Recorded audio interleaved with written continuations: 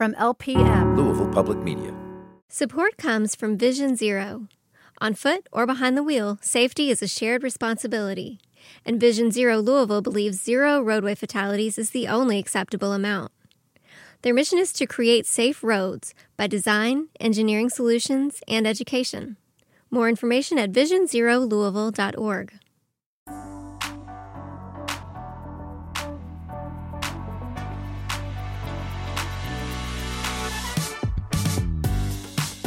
Hi, I'm Kyla. And this is Jay. And you're listening to Strange Fruit Podcast. Welcome back to listeners. I hope y'all are still hanging in there. We are still knee deep into this coronavirus home quarantine situation, but we always strive each week to bring you an entertaining podcast that hopefully piques your interest, but also makes you laugh and chuckle a little bit. But we especially want to help make you think. In today's episode, we hope makes you think. It certainly made me think to read this piece. You know, we're always talking about race, sexuality, gender. And, you know, of course, we're always talking about Black issues, but I think it's always important to talk about issues that affect other people of color. And especially when you can be like, child, I feel that right on. That's something we experience too. And it reminds us all that as people of color, queer folk, women, disabled folk, like regardless of like what our kind of quote unquote difference is or whatever it is that makes us unique, as I like to put it, that we all have like a lot more in common. There's probably a whole lot of experiences that we can relate to. So let's hop right into it, Doc. Listeners, please welcome to the show today's first guest, Jessica Hoppe. Writer Jessica Hoppe. Jessica, how are you? Hey, thank you so much for having me, guys. This is really awesome. I'm so good. Glad to have you here. So I didn't tell our listeners what your piece is about. So your piece that I read on gen.medium.com, the title says, I found a job that honored my Latina voice and was instantly tokenized. So I saw that headline. I'm like, oh, I got to read this. Like, I actually didn't even read. I was like, I saw the headline and I emailed Kyla and I was like, yo, we got to have her on as a guest. I can relate. But in the story, you talk about that despite a rising interest in Latinx culture, the white media gatekeepers continue to sensationalize the stories of Latinx people. I'm going to talk about some specific examples, but you open your essay in the summer of 2017, right?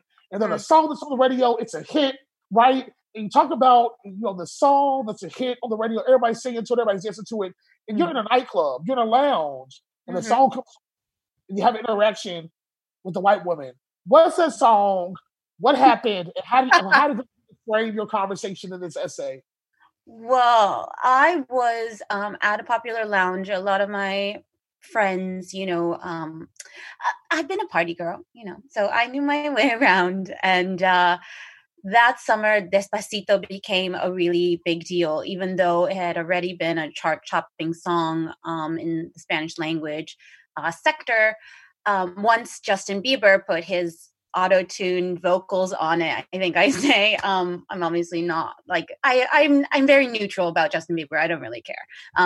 Despacito became a really big deal. And the way my friends are sort of referring to Latinos became different. And a couple really popular guys came into the English language music. There was a big crossover moment. And I was dancing and a woman sort of grabbed my arm. Well, she had just been watching us for a while, watching me in particular. And I am a mixed race Latina. I was raised in what is frankly a segregated town. It was just predominantly white. And for a long time, my family and I were the only non-white people, you know, in my school, my town. Later on in high school, one Black family moved in. So I was accustomed to this kind of nonsense, but still living in New York City, I was not prepared for that. But she pulled my arm down and she said, I love watching you dance. Your people are so fun. Like so I was really, wow. I was really taken aback. I remember saying something to my friend who's white. It did not resonate with her in a negative way, you know. And so I say in my essay that I had been used to being, especially having dated white men predominantly for like my adulthood, you know, until more recently. And then I, in my writing, began to investigate that as well as far as my programming and my internalized issues regarding, myself, who I am and how I was projecting that out onto, selecting a partner. But I was really angry. I was very upset, and there wasn't anyone around really who could just validate how I felt. And so that moment just sort of, I internalized that again, and I sort of moved on with the evening. But when this job came around, I just realized that was such a um that is not a compliment to anyone who's listening who is not a person of color. That is never a compliment. Fetishizing people is always a really, really demeaning sort of thing. And it just really exposes the way that we see each other as more or less human. Looking to people, and obviously the Black community, I mean, from the town, you understand how much, and your community has been at the forefront of exposing appropriation and being treated as entertainment fodder, and not fully human, and sort of earning our ways into spaces that are dominated by white people. All of that has that connotation. All of that is wrapped in that very small, searing statement.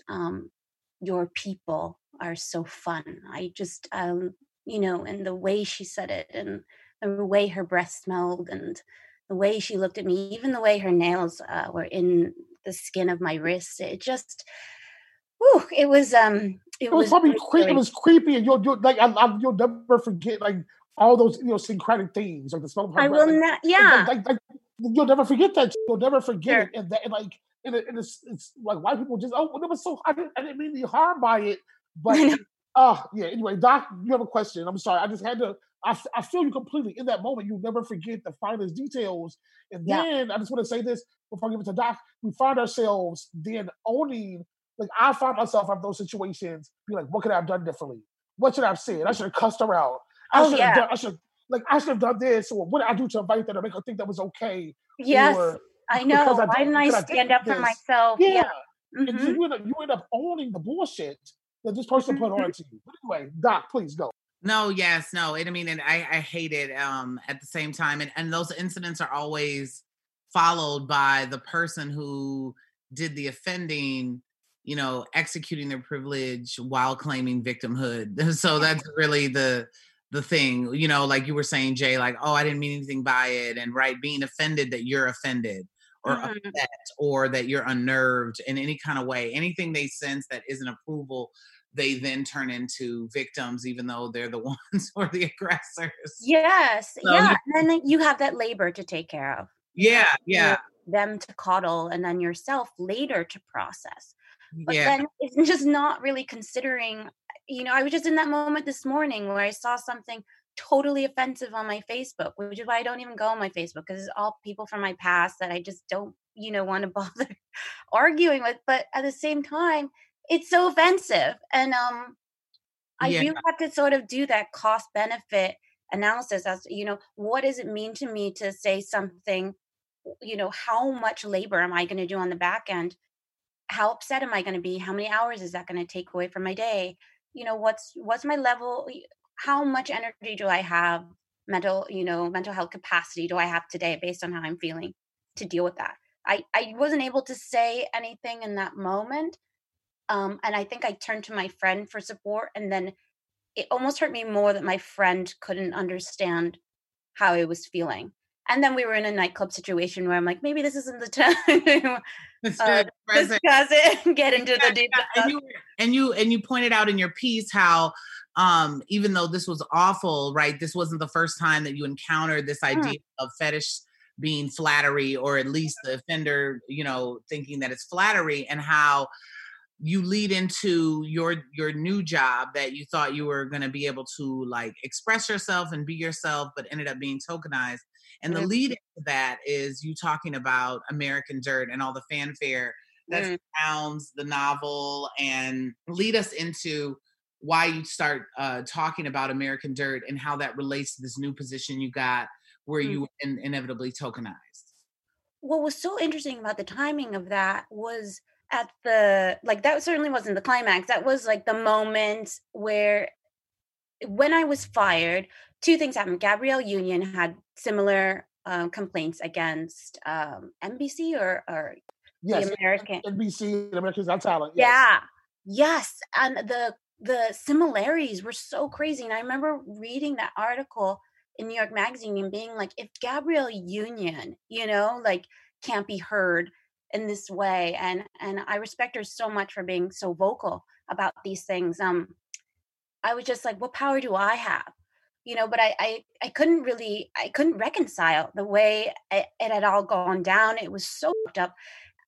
So Jessica, if I could just take a moment just to fill our listeners in. So I want you to go read this essay. But so essentially what happens is you hear about a new writing opportunity, that a website that wants to focus on Latinx issues. And so you get invited to come write for this organization. You're feeling really excited. It's even owned by a person who's got Latinx heritage. But long story short, you'll probably fill us in on the details. Some shit goes down, and you're fired because you kind of raised the flag about, like, yo, this is kind of pandering to get lip service. And so from the jump. So, but like the very fast story is exactly that. I was brought in to develop content, Latinx-oriented content, and they wanted an authentic voice, et cetera, et cetera. But the woman in charge was a white woman, so it was very confusing. A lot of the meetings were often just like, very offensive. And I was always directed towards, I thought we were going to do something that would be authentic and elevating this voice and reminding people that this is not clickbait. This is not a homogenous culture, ethnicity. One person cannot be representative of an entire, cultural group or an identity. So it became increasingly apparent that this woman was both trying to mine this, like, data for her own purposes and also incredibly threatened by it. So when she felt that the benefit of having me around was just too risky for herself, she definitely organized a way to get rid of us and me and my partner. But it was incredibly hurtful. We did our best. I mean, we gotten so many. I mean, she told me once, as I write in the article, that she felt like I was attacking her white writers, which was probably one of the most appalling moments of my career, because that is usually, I don't even know how you say that and with a straight face. And it was the same moment that you were saying that you're left with not only being so horrified and offended, but then you're left with apologizing or backpedaling or pulling back. And that's because I asked for more representation. I asked that if this is a Latinx website, that there be more Latinx writers, because at that time, in the whole time that I was there, it was predominantly white writers.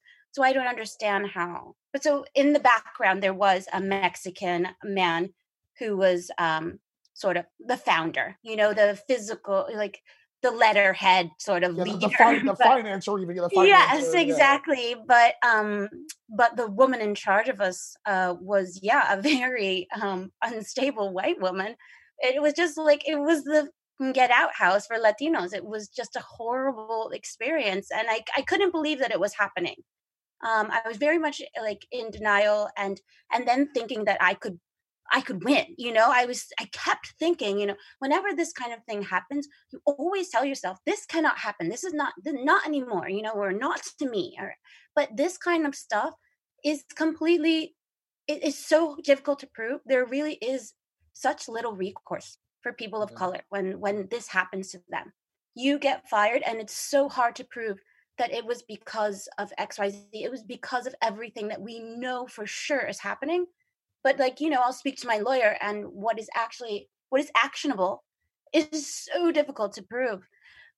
But you do whatever is inside you. You just honor, whatever you need to sort of, face yourself in the mirror. But yeah, American Dirt happened, and I'm a writer. So being a writer is pretty tough.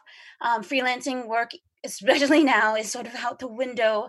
And so you are, you're taking a lot of gigs and such. And so American Dirt sort of exposed the literary world for what it is, that it is more than 80% white, that editors and the people who are looking at purchasing books for publishing houses are mostly white women. And they're making those decisions based on their personal perspective, whether, they would want to admit it or not. So the likelihood of something like this getting past so many hands without anyone raising a flag is plausible, because no one is there to sort of run interference. And if they are, and I've met many of them and they're wonderful, there's so few, and they're not senior enough to stop it, even if they give that kind of feedback. Yeah. So it just was published not only with a huge budget, it was like in a bidding war, about 6 figures. The author, Janine Cummings, made a huge gaffe, and I can't believe that one of the editors didn't tell her about this editor's note. She says, I wish someone browner than me would have written this.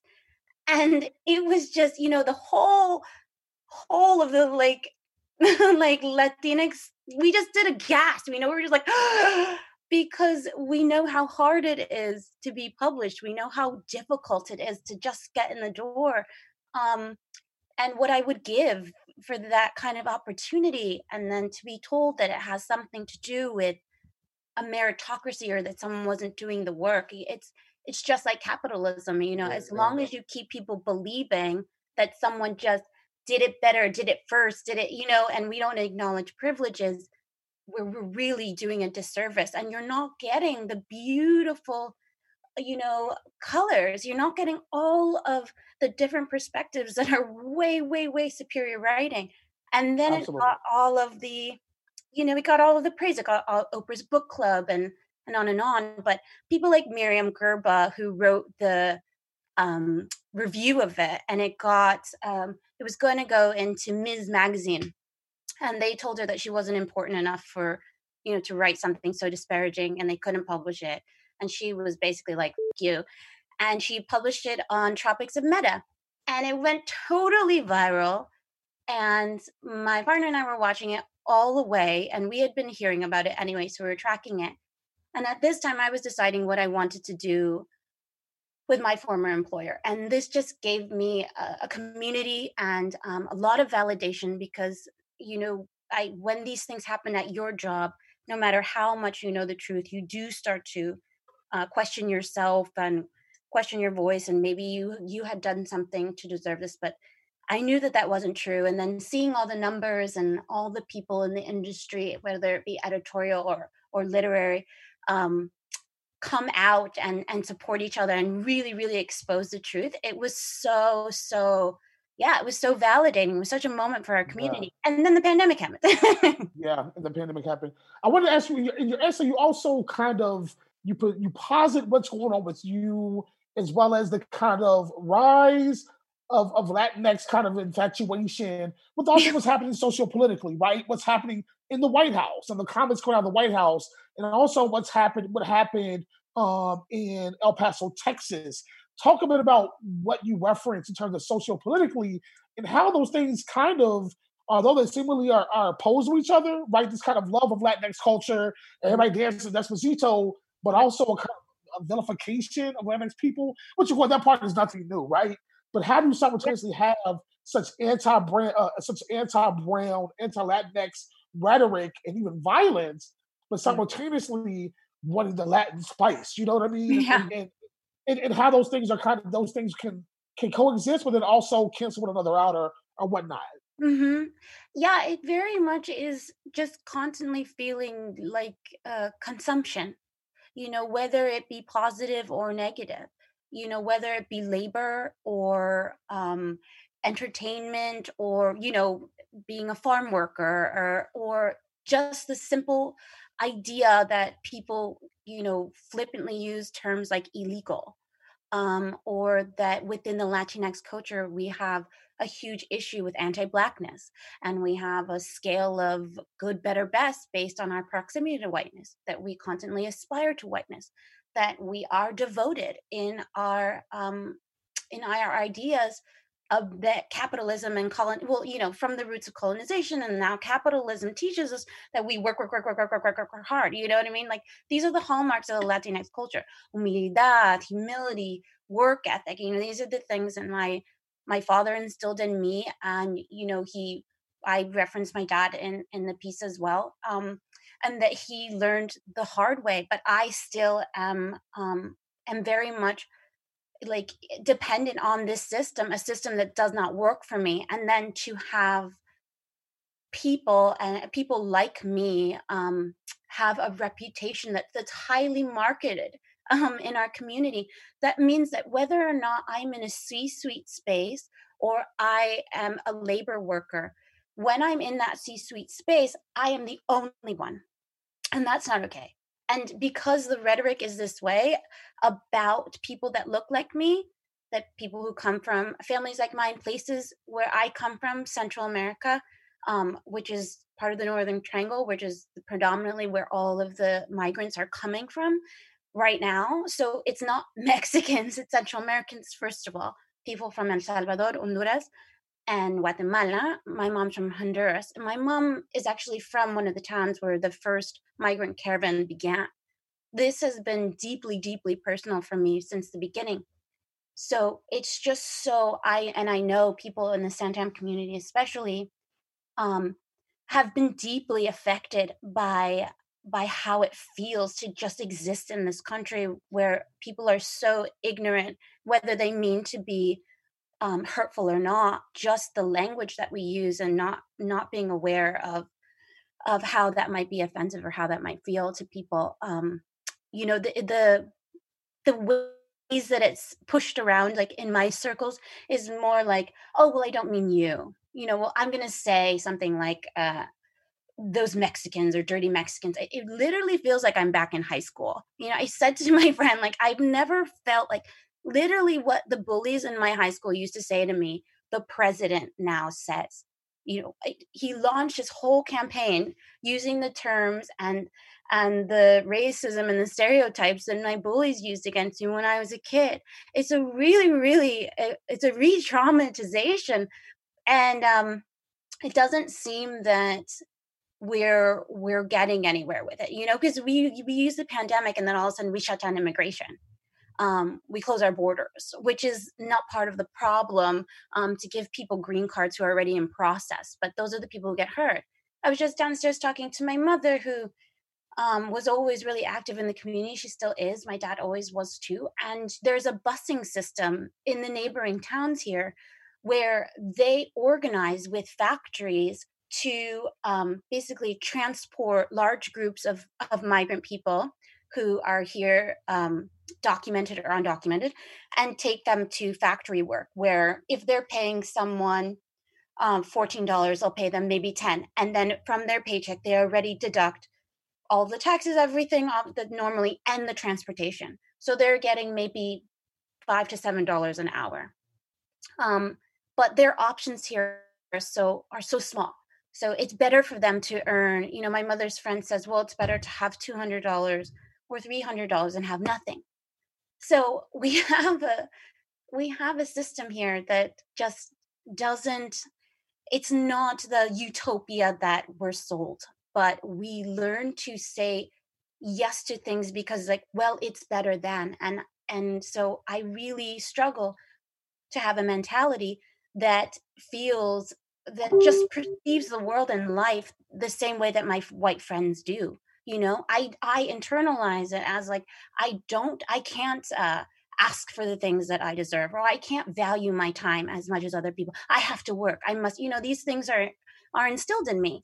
And so I'm trying to deprogram that. Like, that's how that works on a personal level. Politically, it means that when when I achieve any sort of success or positioning, it's always, how did she get here? And so when you have someone who, I went to a really fascinating conference at the United Nations, and they were talking about how powerful marketing is, and that it works for classes, different people and ethnic groups. And so when the rhetoric is this way about in America and all over the world about immigrants from Central and South America, Latinx immigrants, no matter where you are in, you know, socially or in the workforce, you're always going to be equated as that stereotype that's highly prevalent. Do you know what I mean? So Yeah. whatever Absolutely. the most dominant stereotype is, there's nothing that you can do to really change that mind frame. Certainly, yeah.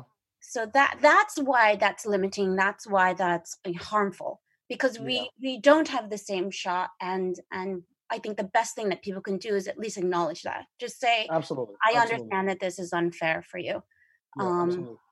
Before we run out of time, Jessica, I want to let Doc have the last question because I've learned so much from you, and like like I said, I can feel this on so many levels, and I'm learning so much more from you about what it's like. I mean, we work in journalism peripherally through this podcast, and we're privy to some kind of things that we're able to see or observe through our colleagues. But just to hear from you, and this is probably universal. Doc works in the collegiate places. I work in the service industry. Like these kind of issues, we can probably all relate to. But Doc, you had a question, huh?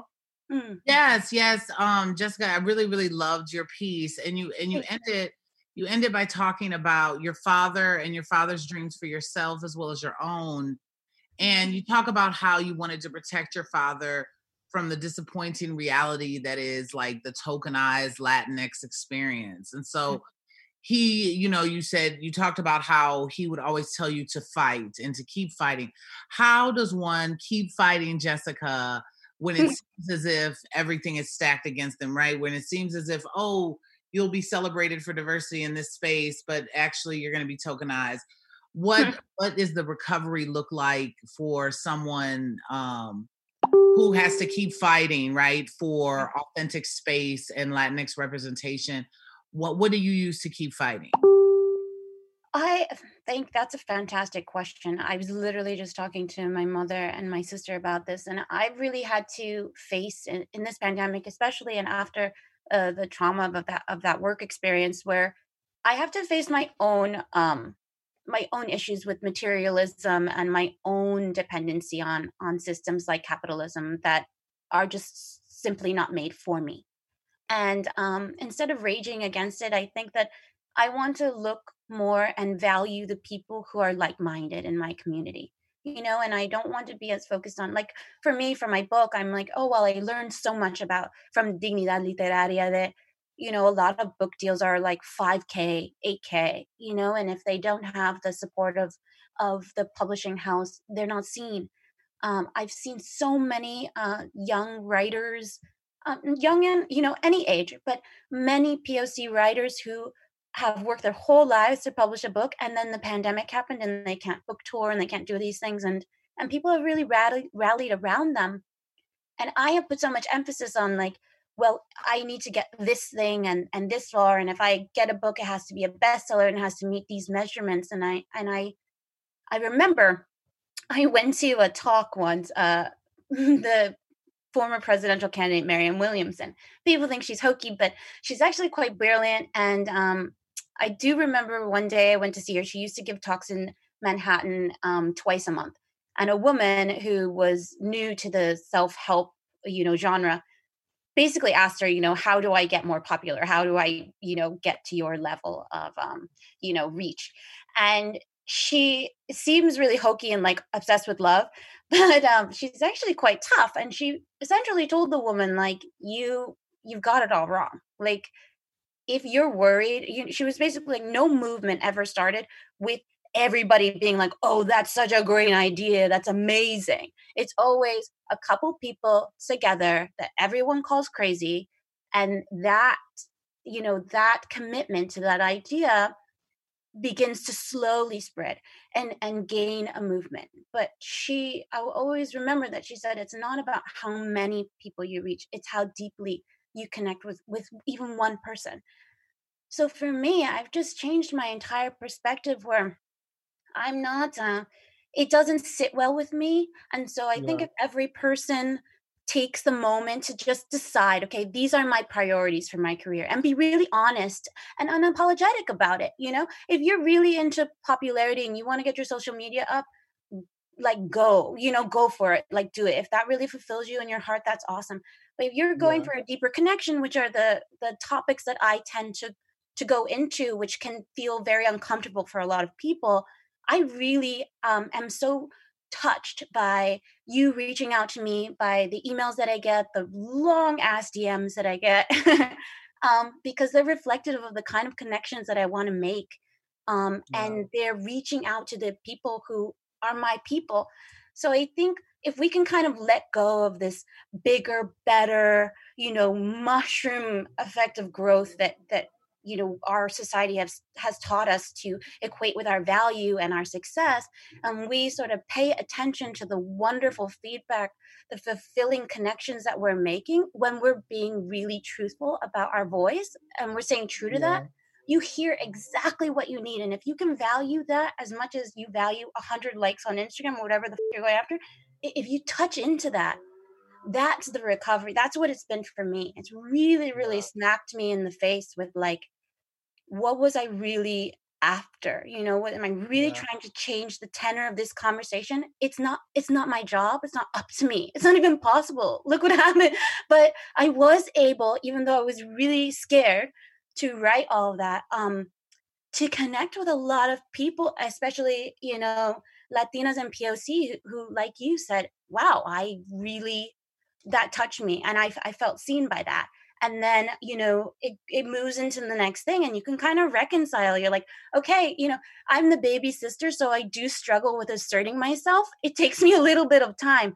But when I get there and I know what I want to say and I do stand my ground in saying it, wow, that's really fulfilling. And then that resonates in the way where I get the kind of feedback that makes me and support that you need. I mean, I tell you what, that makes absolute sense. And I feel that, I tell you what, Jessica, it has been a delight to have you on the show today, listeners. So wonderful. Has been Jessica Hoppe, journalist. I wish you the best of luck. Come back anytime. Thank you so much. Thank you so much, guys. You're welcome. You be well. We'll talk to you soon. Take care. Bye-bye. Bye-bye.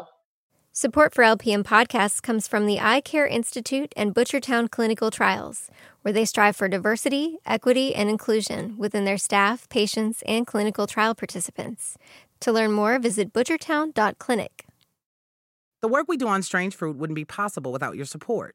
If we've made you laugh or made you think, we hope you'll consider chipping in. Visit donate.strangefruitpod.org. That's donate.strangefruitpod.org. Thank you. Support comes from Vision Zero. On foot or behind the wheel, safety is a shared responsibility. And Vision Zero Louisville believes 0 roadway fatalities is the only acceptable amount. Their mission is to create safe roads by design, engineering solutions, and education. More information at visionzerolouisville.org.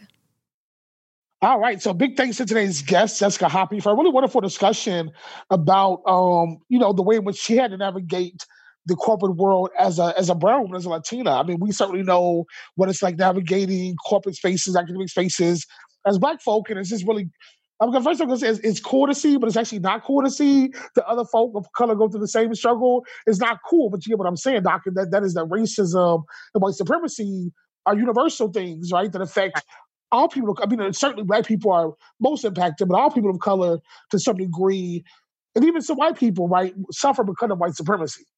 No, definitely. And I think it all roots back to anti-Blackness. And so even though Latinas and Latinx folk are not, even though Latinx folk aren't viewed as Black folk, they are viewed as people of color, which like Black adjacent. Definitely Black adjacent. And so every person of color has to navigate through anti-Blackness in order to not fall into stereotype in their job, in order not to be like a comic relief at their job, anything like that. Yeah. Navigating those microaggressions in a workspace is particularly hard. Yeah. All right. Well, thumbs up for a really wonderful discussion. We hope you're doing well, dear listeners. Well, as I always say, the end is near. The end is in sight. Hopefully, you all are staying safe, staying sanitized and sanitary. Okay, sanitary. Sanitized and sanitary. And hang there just a little bit longer, y'all. And I think that Summer Leaf will be here soon. But until next time, we're all out of time for today. So, Doc, say goodbye. Bye. Bye, everybody. Strange Fruit is produced by Louisville Public Media. Our engineer is Koji Tashiro, who also composed our theme music. For more information about Strange Fruit, visit strangefruitpod.org. Like us on Facebook or follow us on Twitter at Strange Fruit Pod. The views expressed on Strange Fruit do not reflect those of Louisville Public Media, its staff, or its underwriters. Strange Fruit is produced by me, Kyla Story. And me, Jason Gardner. Thanks for listening.